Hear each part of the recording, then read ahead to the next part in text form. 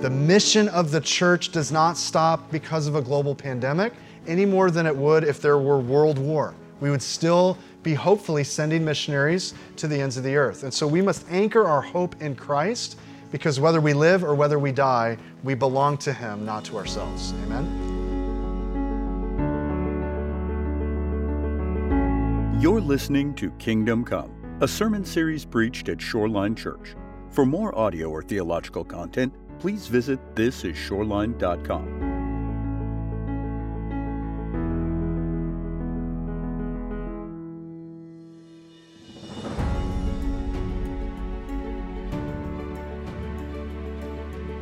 Let's open our Bibles to 1 Thessalonians chapter 4, and we are going to conclude our series, Kingdom Come, today from 1 Thessalonians 4 and 5. Still a little bit loud, so maybe we can turn that down just a little bit. So last week we looked at the beginning of chapter 5, and we looked at the day of the Lord, and we learned that this is a day of vengeance and vindication, that the day of the Lord is coming. And because that is the day that Jesus comes back to judge the world in righteousness and justice, we should, with anticipation and joy, look to the end of the world, and not with fear and not with worry. And so we learned that in light of His return, we should be living alert, awake, and sober lives as we anticipate this imminent return. And we learned that, remember, we don't belong to the night, we belong to the day. And today we're going to see that we don't only belong to the day, but we also belong to the family.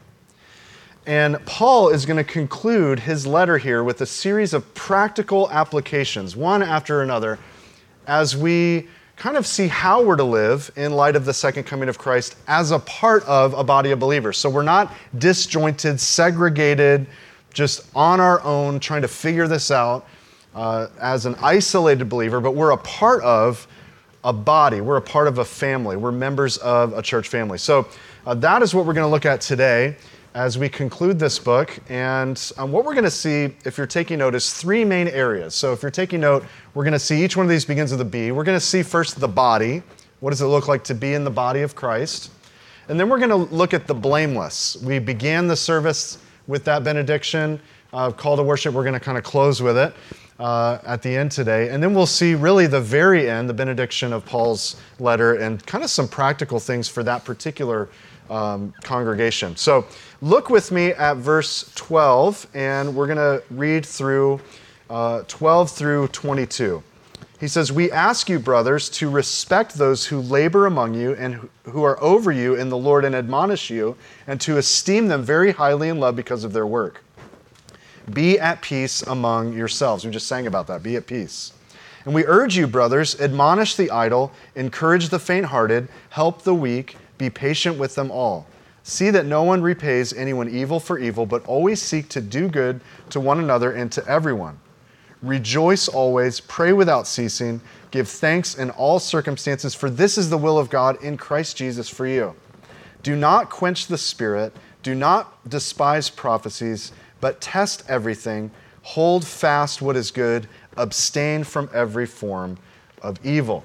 So we're going to look at this first section, the body, and Paul seems to zoom in on three distinct areas of focus for the local church in Thessalonica. So remember, Paul had ministered there in that city, in the synagogue in particular, for about 3 weeks consecutively.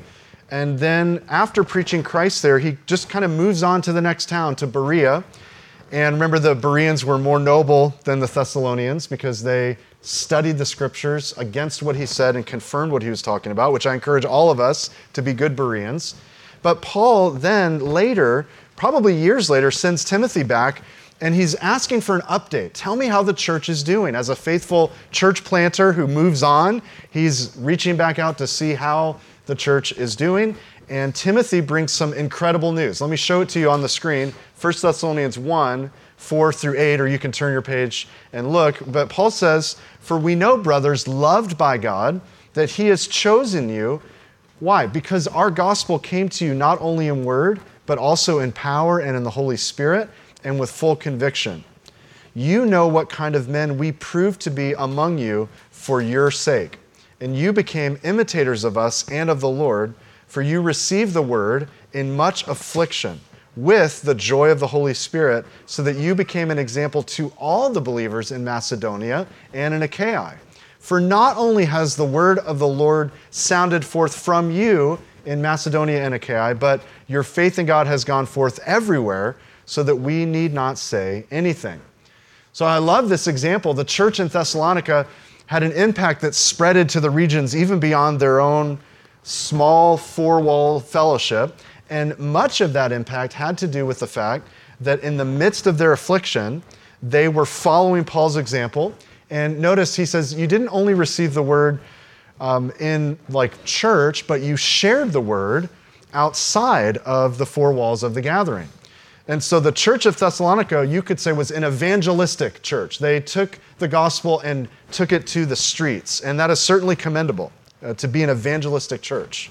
That's what we're called to be. However, it may be that they were so focused on the mission that they forgot really how to care for some of the discipleship needs within their own church. And sometimes churches can do that. They can get so focused on fulfilling the mission, whatever the mission might be at the particular time, that they may use people, they may run over people who get in the way of the mission or get in the way of the work. If that's happened to you, I'm sorry. Some churches are like that. Some leaders are, we've got to do the mission, and if you're not with us, then we're leaving you behind. So get on board. And I think we have to be careful that we don't do that. And we could devote an entire sermon to that topic. But for our purposes today, Paul, you're going to see, has an ask, and then he has an urge, and then he has a list of commands. So maybe you missed it, but he begins with an ask. And so I see three areas here in the body.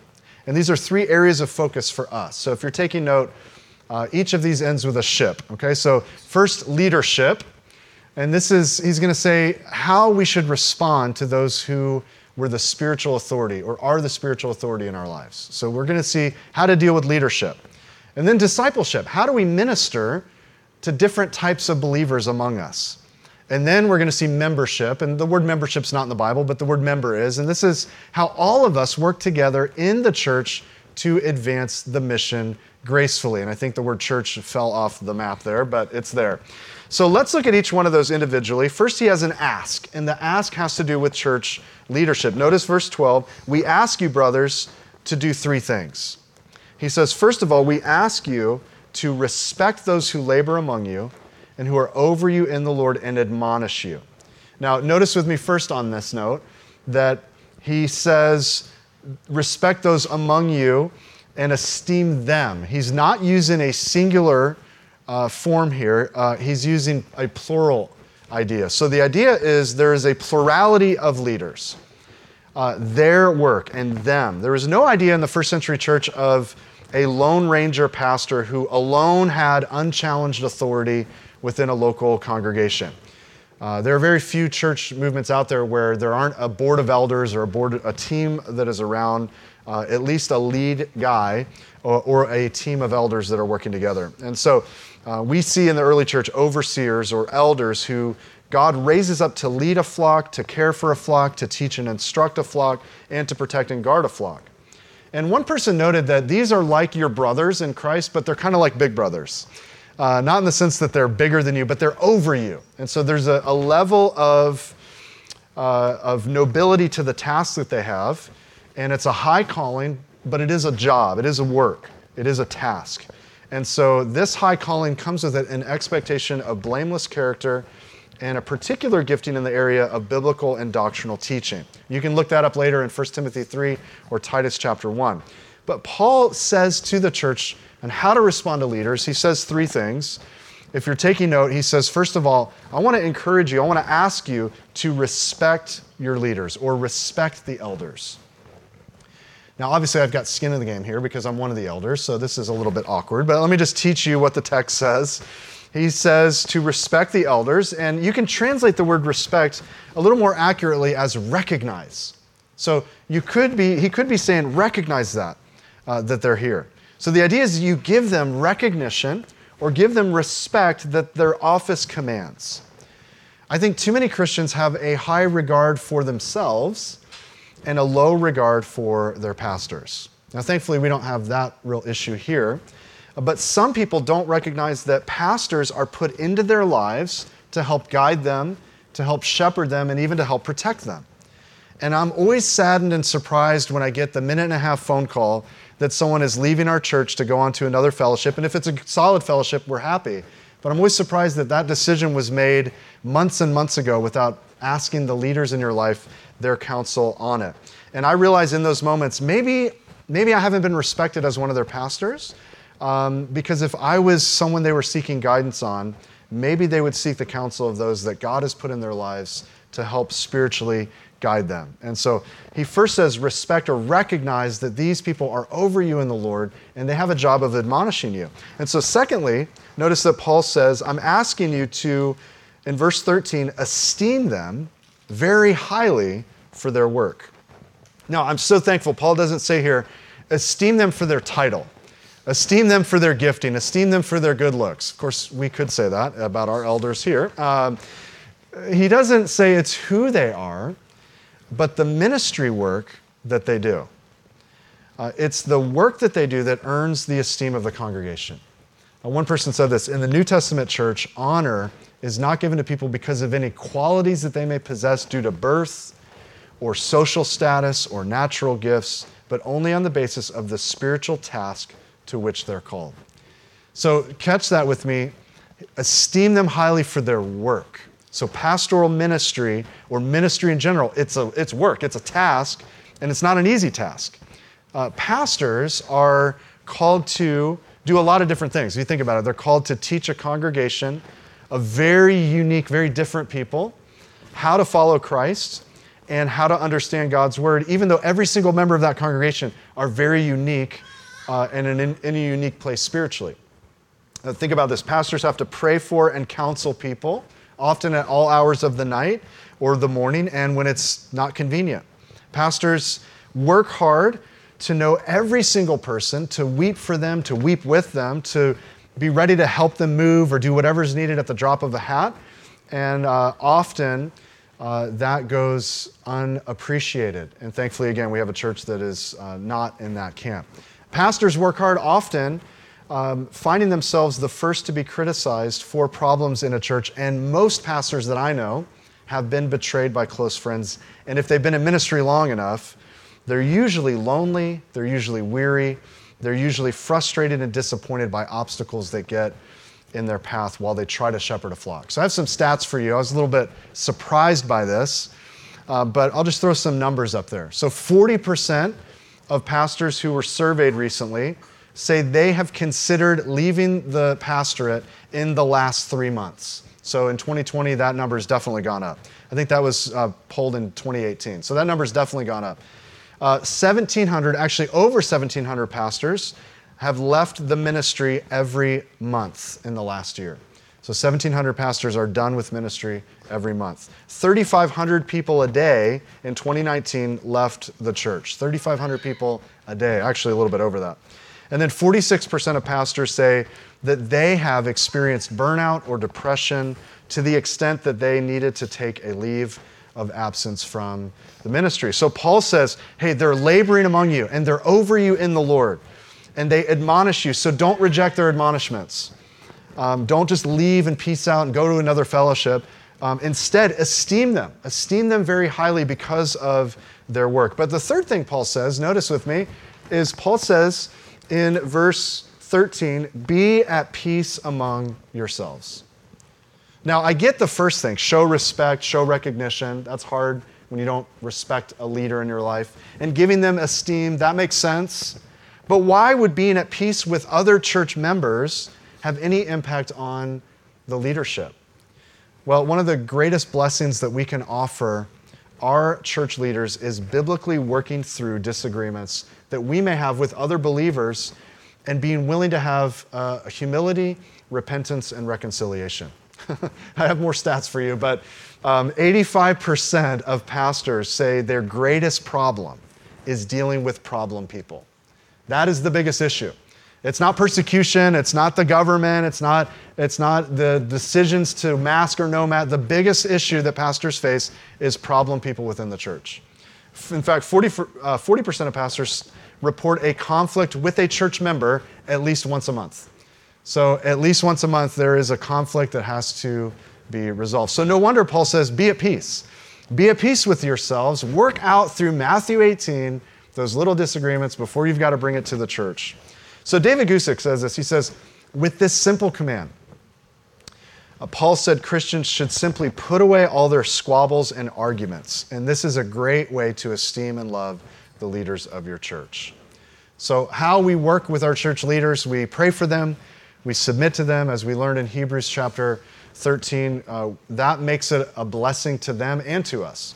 And so let's zoom out a little bit further. Let's now look at how we disciple in the church various types of people.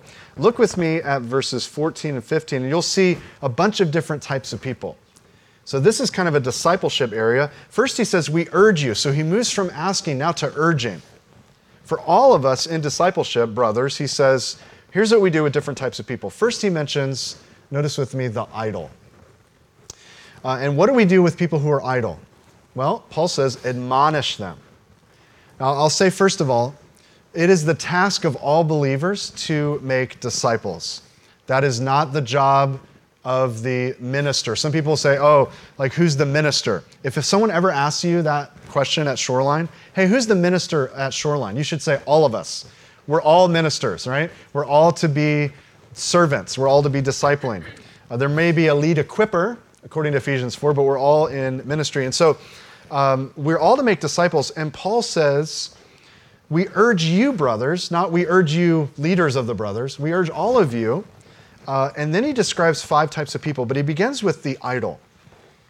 And the word idle in other translations is a little more punchy. And the word can be also translated unruly.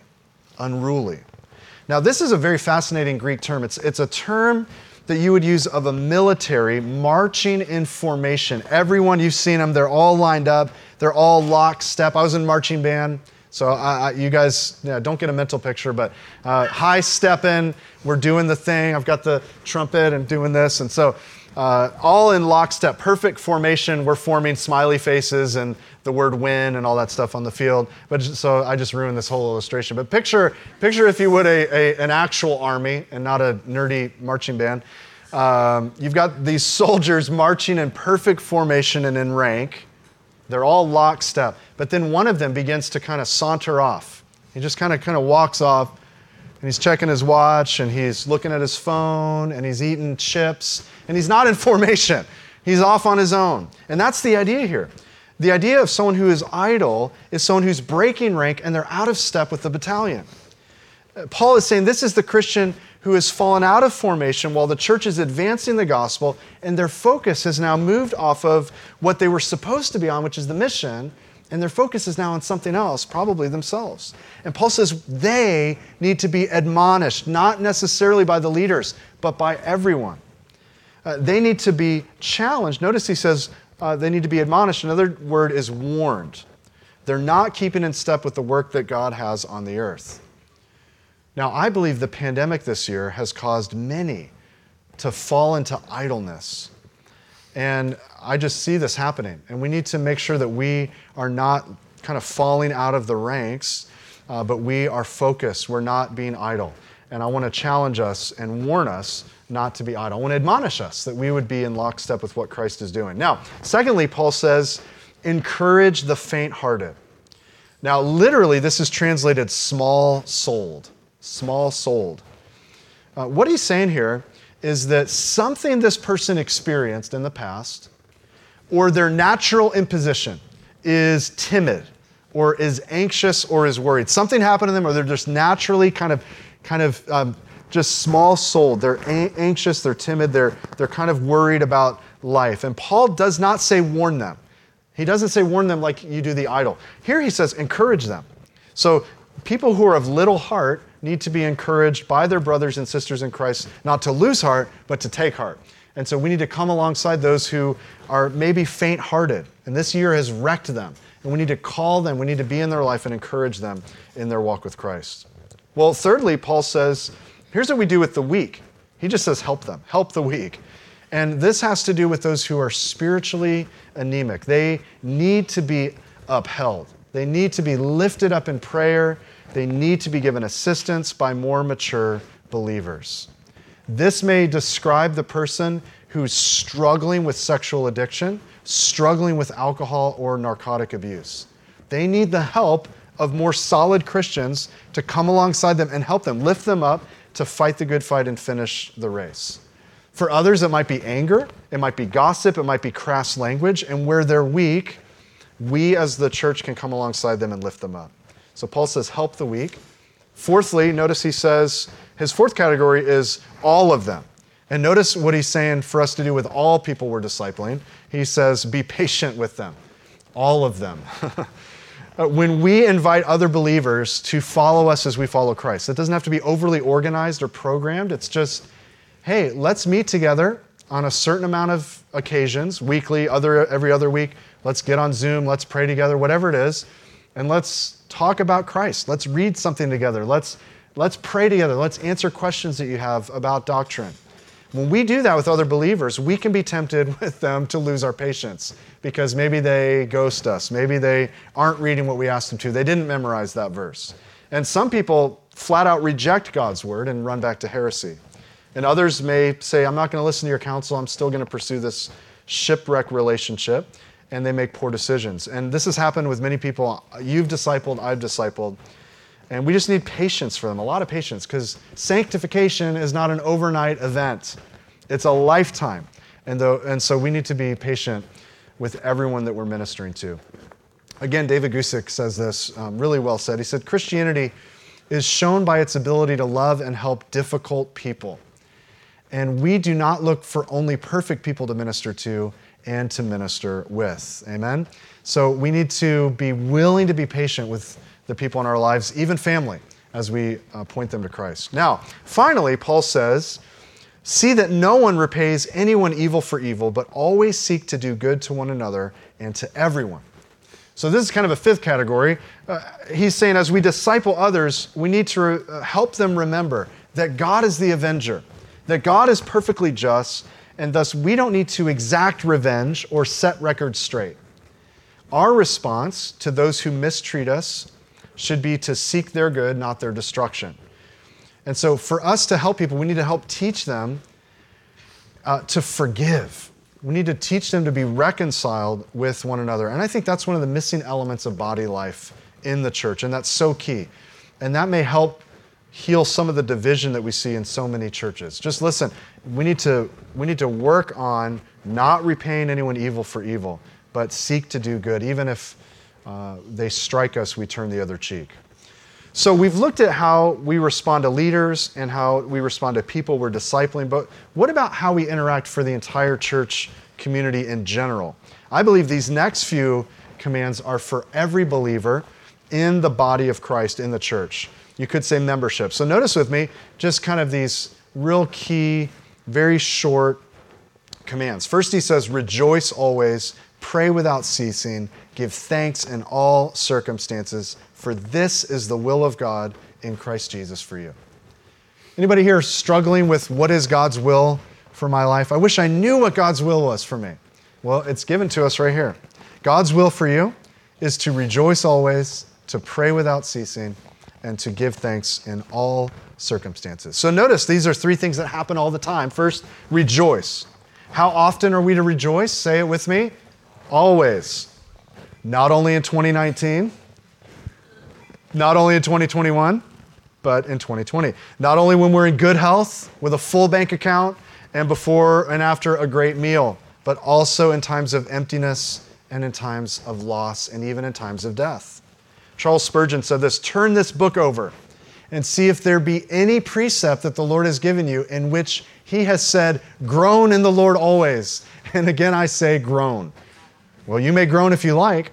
You have Christian liberty for that, but at the same time, do believe that you have a larger liberty to rejoice, for so it is put before you. So rejoice always. Secondly, God's will for you is that you pray without ceasing. Now, that doesn't mean that you have to pray out loud all day. Sorry, boss, the Bible tells me I've got to pray without ceasing. I can't do this sale right now because I'm praying without ceasing. No, it doesn't mean we necessarily have to pray out loud with our eyes closed, with our hands folded, on our knees, head bowed, in private places. It means that the relationship that we have with the Father should be so intimate that it seems like an ongoing, unbroken conversation. I like the Nehemiah prayers. You know what those are? Where something is presented to Nehemiah, and in the presence of the king, he prays. Did he say, hold on, king, I gotta pray in my closet at home. I'll be back in a minute. No, right then in the moment, he says, I prayed to the Lord my God. So maybe under his breath, Lord, please give me wisdom. I'm not sure how to respond. Thank you, Lord, there it is. And he goes forward. And so I want to encourage us, as Paul does, to just pray without ceasing. Live a life of unbroken, intimate fellowship with the Father. Well, finally, Paul says, God's will for you is that you give thanks. I like that, give thanks. But I don't like the rest of that. Give thanks in all circumstances. Not give thanks for all circumstances, because that seems a little silly. Give thanks for all circumstances. No, he says give thanks in all circumstances. So it doesn't matter what dire situation you're facing this morning, you can still give thanks to God in the midst of what you're suffering. Why? Because he's worthy of our praise and he's worthy of our gratitude and he's sovereign and good. So we can give thanks in all circumstances. Now, that's God's will for you.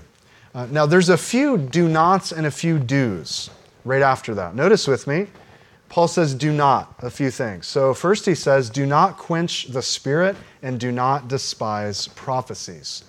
Would you guys circle that word quench? He's using this in reference to fire. The idea is that you're putting a fire out. And certainly the metaphor of fire is an apt description given that the Holy Spirit came at Pentecost in what seemed to be tongues of fire. And so some have suggested that the church in Thessalonica was overusing and even abusing spiritual gifts in their gatherings, so much so that people were beginning to go to one of two extremes. They either completely put the Spirit's fire out, not by stopping it, but by beginning to kind of use the gift in an unhealthy way. So they were exalting the gift and they made the gift the focus. Or on the other end of the pendulum, they completely rejected the use of gifts and they had contempt for them. They despised them. So Paul goes on to say what we should do. He says, don't do that. Don't quench the Spirit. When the Spirit's doing a work, don't quench that by making it fleshy. But then on the other side, don't despise when the Spirit is at work. And so Paul says, here's what you should do. You should test everything, and you should hold fast what is good, and you should abstain from every form of evil. So to the church in Thessalonica, he says, don't just receive everything that someone says prophetically as true or acceptable. No, test it according to Scripture. He says, don't put out the fire of the Holy Spirit by saying anything and everything that comes into your head. No, in all activities in the church, we test it against Scripture. We keep what is good, we reject what is evil, what is man-centered, and what puts the focus and attention on something other than Christ. Paul is encouraging the church, the body of Christ, how to conduct ourselves in his household. And so he, I think, speaks to body life in this first section. Now, we're going to move on to our second idea, which is verses 23 and 24, the blameless. So notice with me verse 23. Paul says, now may the God of peace himself sanctify you completely. And may your whole spirit and soul and body be kept blameless at the coming of our Lord Jesus Christ. So let's not overlook God's work contrasted with the human efforts that had just been listed above. We just heard all these bullet points. I'm supposed to do this. I got to honor this guy. I got to esteem him. I got to not put out the Spirit's fire. I'm supposed to do all these things. I've got my checklist. But notice where Paul emphasizes this. Paul says, now may the God of peace, may he do the sanctifying work in you. And so the ultimate work of sanctification within the entire man or woman in spirit, soul, and body is attributed to the God of peace. So do we have a part to play in becoming more holy? Do I have a part to play? Well, sure, I have a part to play. But it's kind of similar to when parents of younger, like especially boys, younger boys, or if you have a younger girl kind of coming in the kitchen. So younger boys will come into the garage to help dad, when they're 3 to 5 years old. I'm going to help dad, or little girl, I'm going to help mom in the kitchen cook dinner. But I don't cook anything. So I've tried. It was a fail. So in the garage, I can't actually do construction either, so I'm hopeless. But in the garage, Aiden comes in, he's 5 years old, and he wants to help dad. So you include him, of course, you're not the mean dad. There are some dads like, I can do it better myself, kid, get over here. Watch dad instead of help dad. But if you want to, kind of teach your son, you include him. So you bring him in and go, oh, here, buddy, hold this hammer. And, he drops it because it's too heavy. And you take the nail and you put his hand on the hammer and you hold your hand over it, right? And so you're actually the one who's hammering the nail, not him. You're the one doing most of the work, but he doesn't understand. He's a little guy. He doesn't understand the bigger project. He doesn't have the vision of all the materials that are needed and the tools that are needed to complete the work. You wouldn't say, all right, son, there's the skill saw. Have fun with it. Dad will check back on you when you're done an hour from now, right? You wouldn't do that. Table saw. You wouldn't do that. And so in the same way, Mom, you wouldn't just say, well, my daughter will know the recipe. She's 2.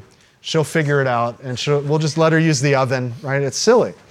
And so they don't have the skill or knowledge to complete the work, but they can help mom and dad by joining in the task and obeying what is asked of them.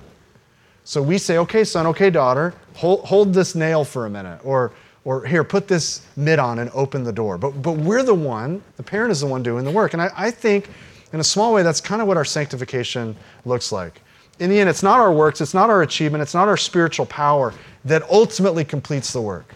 No, it's the God of peace who sanctifies us completely.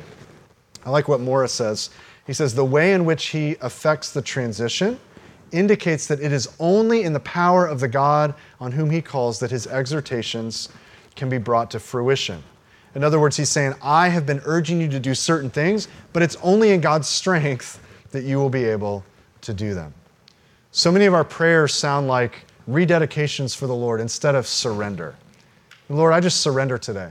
Allow the work of Christ to fill every area of my sanctification. So I like that Paul indicates in his prayer that our whole spirit and soul and body be kept blameless.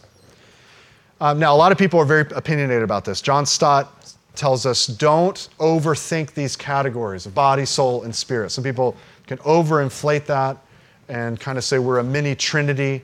We have body, soul, and spirit. Other people say, no, there's really just the material part of man, the body, and there's the immaterial, the soul and spirit. And sometimes those are used interchangeably. I don't want us to get hung up on that, but notice that Paul works from the spirit to the soul to the body in that order. And quoting Lightfoot, John Stott says, the spirit is the ruling faculty in man through which he holds communication with the unseen world. That's the spirit. The soul is the seat of all his impulses and affections, the center of his personality, while the body links him to the material world and is the instrument of all his outward deeds. So Paul's bigger idea here is that we would be entirely preserved, that we would be, notice, protected from blemish or defect in our entirety, so that until the return of Christ, in every area of our lives, God is doing a consistent work of sanctifying us in which no one else will find fault. So that's the focus. Paul says, until that day comes that we've been talking about in this series, until the day of Christ, until the second coming, we want the God of peace to be doing this complete sanctifying work in you so that no one will find any blame. Green says their firm hope is that God will keep them blameless so they can stand before him without shame or guilt. The work of salvation, planned in their election and effected in their calling and conversion, will be brought to completion at the coming of our Lord Jesus Christ. Does that encourage you? That incredibly encourages me. Like, it's not up to me to finish the race or to finish the work. I do my part, but I can rest in the sanctifying work of the God of peace. So if you doubt that this morning, there's maybe someone here that's still wondering, I hear what you're saying, but there's still, I'm not too sure. Well, verse 24 is for you. Paul says, he who calls you is faithful, and he will surely do it. He will surely do it. We may be unfaithful, but he who calls us is faithful, and he will surely do it, even if and when we fall short. What incredibly encouraging words to close this letter to the church in Thessalonica. Now, we have one last section, the benediction. And a benediction is simply kind of a word of praise that concludes something. We have a benediction every week here. And we will conclude our service with the benediction we just read, but here's an extra benediction. And just notice with me the specifics to this church. Verse 25, brothers, pray for us. Verse 26, greet all the brothers with a holy kiss. Verse 27, I put you under oath before the Lord to have this letter read to all the brothers. Wow, that's a little serious. And verse 28, the grace of our Lord Jesus Christ be with you all. Okay, so notice with me, there's prayer. Secondly, there's a time of greeting and fellowship. Thirdly, there's an update from missionaries. There's news of what God is doing in and around the world. And then finally, there's grace that they're dismissed with. Actually, some people believe in the Greek, the way this is constructed with the Greek letters being synonymous, that this is what the Thessalonians were to use in a church gathering. I think that's interesting. I'm not sure if that's true. It's certainly possible. There's prayer, there's a greeting, there's an update for missionaries, and then there's a closing. Of course, there's worship and teaching. But until Jesus returns, we are to meet and greet with one another. We're to pray for others. We're to stay informed on what the Lord is doing. We heard today about a pastor in China that needs prayer, that needs our intercession. And then we also need to be a community that relies on the grace of the Lord Jesus Christ. And so I think this is kind of a cool, just closing word. But I think verse 27 is actually interesting. This was a serious thing.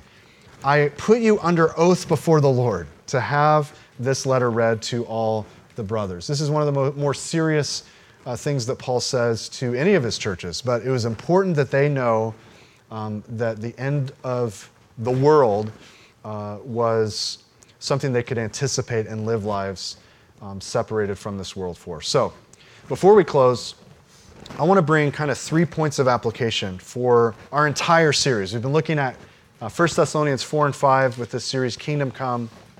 And we've been looking at what our lives look like in light of living between the first and the second coming of Jesus Christ. And next week, we'll look at his first advent and his incarnation. But how are we to live as we look ahead toward Christ's second advent? How are we to live? Well, kind of summarizing our series, these are 3 points. Number one, we stop fearing death and the future, and we anchor our hope in Christ. We've learned that Christian death is more like sleep, where we awake to eternal life in the resurrection and to be with the Lord and his people forever. So the grave is not the end. Amen? Death is a graduation, not a conclusion. So to be absent from our body is to be present with the Lord. Therefore, we stop fearing death. Now listen very closely. Not fearing death doesn't mean we don't wear seatbelts anymore, we don't eat wisely, we don't see our doctors, we don't hide in a bunker waiting for the return of Christ. It does mean we aren't held in captivity at the threat of sickness, at the threat of persecution, at the threat of danger. The mission of the church does not stop because of a global pandemic any more than it would if there were world war. We would still be hopefully sending missionaries to the ends of the earth. And so we must anchor our hope in Christ, because whether we live or whether we die, we belong to him, not to ourselves. Amen? Secondly, I want to challenge you, believer. We stop looking at the calendar and we start looking at our character. Now, I do think eschatology can greatly affect our posture. If we believe it's all going to get worse and worse and the end is near and we'll be raptured out of the trials, then that can cause some people to retreat and just look at the watch and just wait like a bored dad at his daughter's birthday party with a bunch of other parents. If we believe that we help usher in the millennium and Christ's return by making society better, well, then that may cause us to become politically active and try to better the world in every way. If we believe we're going to live through the tribulation, then that may gird us up for difficulty and cause us to proclaim the gospel more boldly. So yes, what we believe about the end of the world does matter and it does affect our lives.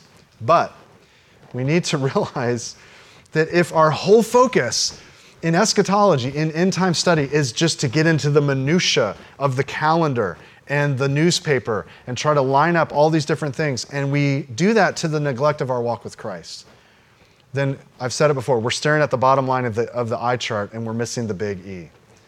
We need to stop looking at the calendar and predicting the day Christ returns and who is Gog and Magog and is there a chip that's going to go in people's right hand. And we need to start being presently faithful in our communities with an obtainable gospel witness. We need to guard our hearts from immorality and compromise. We need to wake up and we need to sober up as we await Christ's imminent return. So stop looking at the calendar, start looking at our character. Now finally, as we learned today, we build and sustain graced gospel community. And I just want to close with this. We lean into, not away from, the local church. We've seen how to do that practically today in our text. But as we close, just a simple question. Just a simple question, not for your neighbor, not for your relative, for you this morning to reflect on personally as a family, as a follower of Christ. Maybe this is a question you talk through with your spouse at lunch today. Maybe you talk tonight with your family as you gather together and open the Word of God in prayer. But here's a question. How deep is your relationship with your local church? Now, I want to think about this in terms of a house with various rooms. I want you to picture being invited to a friend's house, or actually just being invited to a house. If you were invited to someone's house, which room would you be in? Which room would you be in? So it depends on the person, doesn't it? Depends on the person. So if the person were a stranger, I think we have a picture here, the furthest you would get is the foyer. If a person's a stranger, you get to the foyer. If someone only gets into your foyer, it means they're there for drop and stop, right? They're dropping a package off, or they're dropping dinner off, right? And so if they're a stranger, they don't get further than that. That's as far as they get. You don't get into deep and long conversation, kind of keep the door maybe open a little bit. If the person's an acquaintance, maybe you get a little bit further. You get into the living room. You make your way into the living room. If you get that far, you definitely have a deeper relationship. Okay, strangers don't get past the foyer usually, right? You don't invite your Uber Eats driver in to have a seat. Well, maybe you do. Maybe you're that guy. Hey, let's talk about the election, right? You're probably that guy. Okay, that doesn't happen with someone who's a stranger, maybe more of an acquaintance. But then there's the kitchen.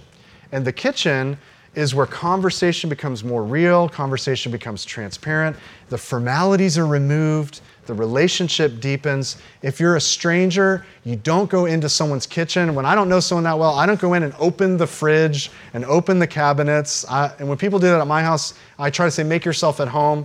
But I just can't, I don't have that sort of freedom with people. I'm like looking through the cabinets like, hey, what do you guys have? By the way, whose house is that? That's a beautiful house. But my question here, church, how deep is your relationship with your church? Are you a foyer family? Are you a living room Christian? Or have you sought to truly know others and be known and lay down some of your freedoms to become a member of a covenant community and use your gifts to bless and build up others? See, as we await the return of Christ, we acknowledge that we don't do this alone, that we together cry out, Our Father who is in heaven. He's our Father. Hallowed be your name, your kingdom come, your will be done on earth as it is in heaven. We join the other saints who together affirm the faithfulness of Yahweh to his people. You and I, we are the fellowship of the blood-bought. We are members of his household. We're part of his body. So today, as we wait for the return of Christ, as we look at the faithfulness of God in sending his Son to become a man, to fulfill the law and die in our place, we say, oh, come, let us adore him. Let us adore him for his great and unending faithfulness, because he who called us is faithful and he will do it. So let's lean in to the body of Christ and not away. Amen? Father, we pray that you would continue to be at work in this church. We thank you for those this year who have leaned in. They have made the gathering a priority. Lord, they have sought ways to serve and use their gifts to bless and build up the church. They have given of their time, talents, and treasure. Lord, they have overcome obstacles this year. Many are still tuning in from home and are providentially hindered and are even watching today. And we thank you for them, Lord, for their continued desire to be involved and to be in proximity to the church as much as they were able to.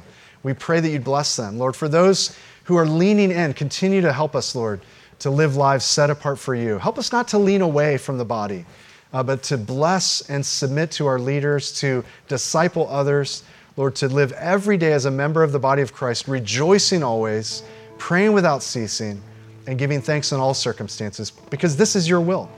So, Lord, thank you that your will be done on earth as it is in heaven. Even so, come. Lord, thank you for this time together.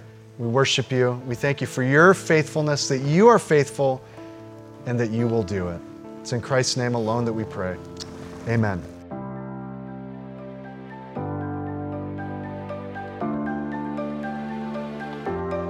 Thanks for listening to our podcast. Shoreline Church meets every Sunday at 9 a.m. and 10:30 a.m. at the Port on Lena Road. You can get more content and more information by visiting thisisshoreline.com. If you have any questions or any prayer needs, please don't hesitate to email us at info@calvaryshoreline.com.